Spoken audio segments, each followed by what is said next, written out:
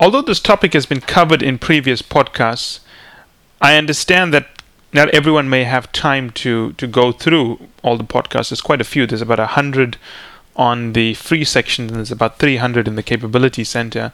So there's quite a lot of material. There's over 50 hours of podcast to cover, maybe more. I haven't really added it up. But the point I wanted to cover is understanding what I mean when I say communication is the most important thing in a case interview. I was talking to a candidate last night, and we were discussing the importance of communication. He kept on coming back to me and saying, Michael, when you say communication, why do you say fit is the most important thing in a case? Don't you have to pass the cases?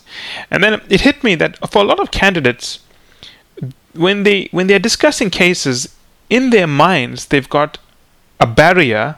And on both sides of the barrier, what they do is they lump all the tangible aspects of preparing for cases and all the intangible aspects.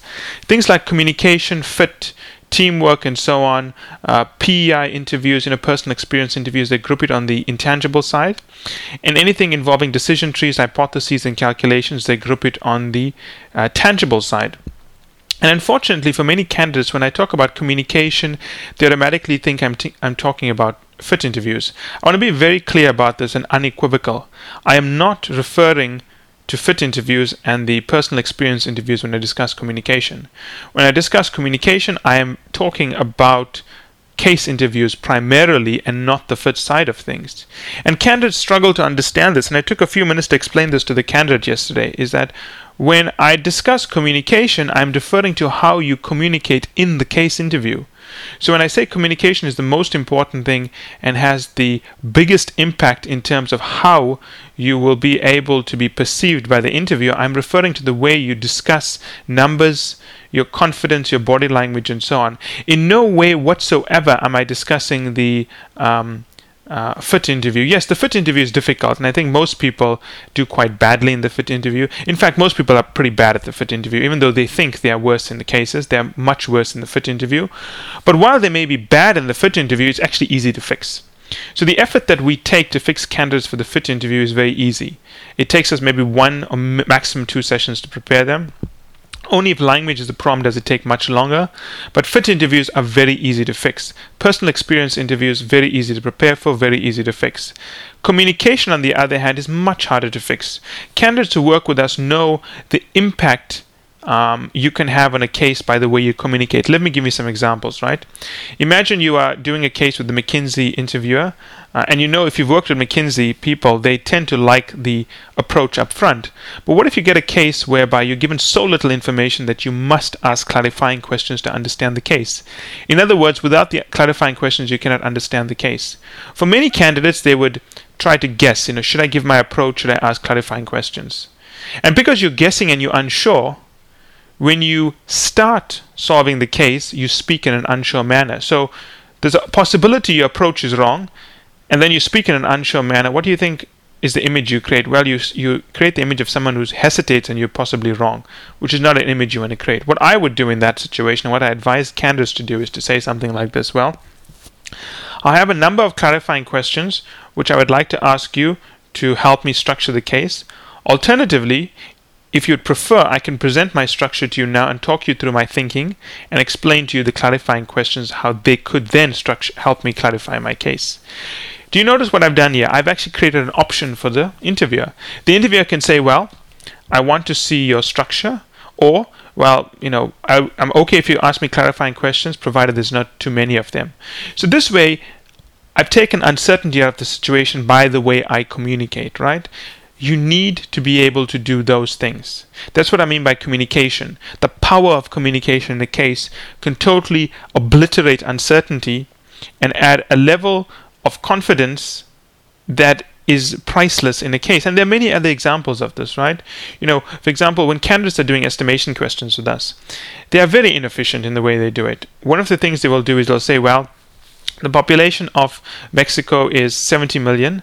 What I'm going to do now is I'm going to guess that there are 40% of people who have driver's licenses. So if 40% of people have driver's licenses, which will be my assumption, I'm going to put that in here.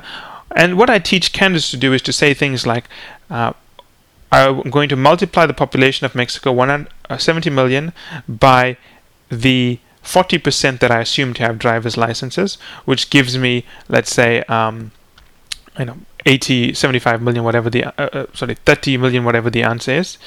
These 30 million multiplied by the 20% of people who we can assume will drive cars gives us X.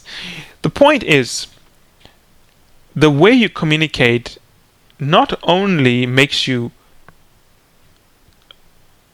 sound better, but it also helps you give the interviewer more structure. It also helps the interviewer help you. So when I refer to communication, I'm not referring to fit interviews. That's a totally separate issue, and we cover them separately. Communication refers to cases only, and I stand by what I said where I say that communication plays the biggest role in whether you get the offer or not. We deal with candidates all the time. They'll say things that just make them sound better. My candidate once told me a few days ago, we were doing a case and she made a mistake, and I pointed out and she said, "My bad." And I thought to myself, don't ever say "my bad." You sound like you're a 17-year-old kid from Philadelphia. You want to sound professional. If you make a mistake, calmly correct it. There is no reason to point out that you've made a mistake. There are many times where candidates made a mistake and I don't even know they've made a mistake until they point it out to me. And I always mention to candidates, when you make a mistake, you create an opening for an interviewer to question you.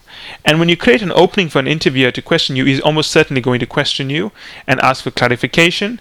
And while you are trying to fix the problem, you then got to explain things to the interviewer, which makes it much more difficult. So always present the best foot forward. And I'm going to talk about the psychology of pointing out mistakes. There's a reason why people like pointing out mistakes.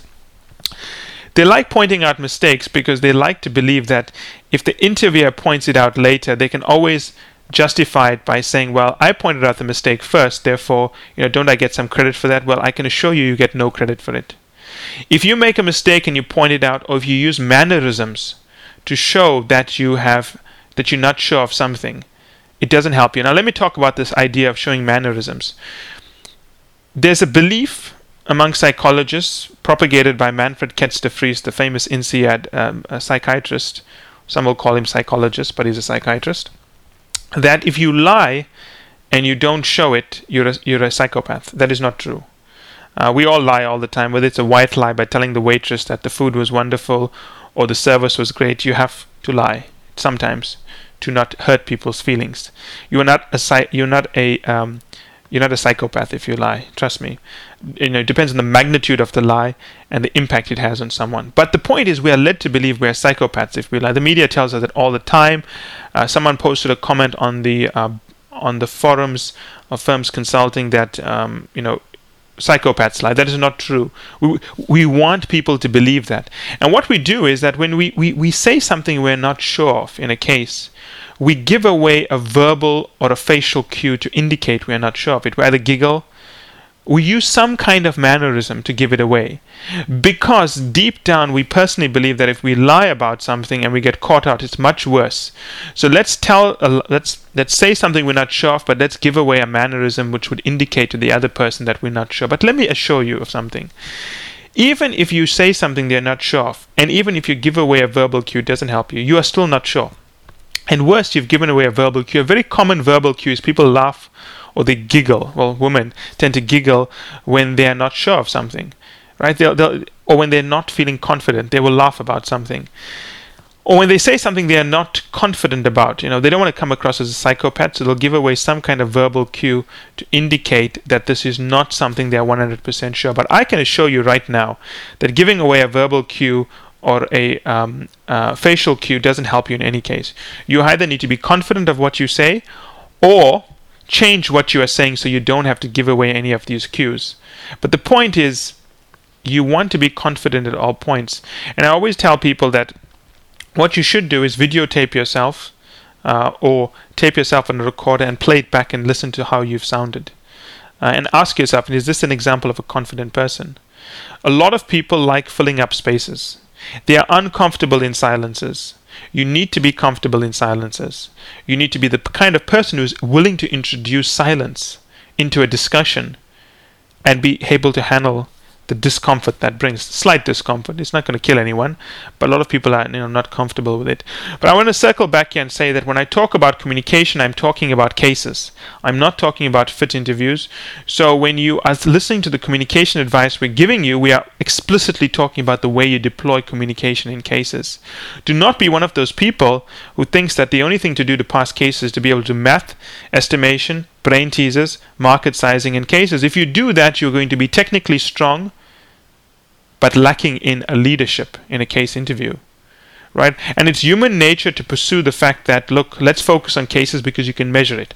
People like pursuing cases because they can do a lot of cases and they can measure their progress, or they think they can measure their progress. It's actually very difficult to measure your progress on cases, surprisingly, because cases have varying degrees of difficulty. Unless you understand that, if you're starting off cases and you're given a very difficult case and you do badly, how do you know you did badly? Because you were unprepared or because you were given an inappropriate case for your level of preparation. You don't know that. So it's vital that while you do case preparation, you do it correctly. You focus on the communication and the technical side. In other words, you need to have the skills to solve the case, but you have to be able to deliver that in a live fire setting with an interviewer. So I stress this point repeatedly. Communication is the most important thing. And candidates who work with us will know that we drive this point home aggressively. And they understand, they've seen the impact different communication can have in a case. It's all about how you bring the interviewer along on the journey. BCG uses the term facilitated brainstorming, which I believe is the right term to use. You don't solve a case for an interviewer, you solve the case with the interviewer. You never go out and just try to impress an interviewer. As always, I would be happy to respond to this because I do believe it is the most important point I'm raising. So make sure that you are preparing for communication when you're doing your case preparation.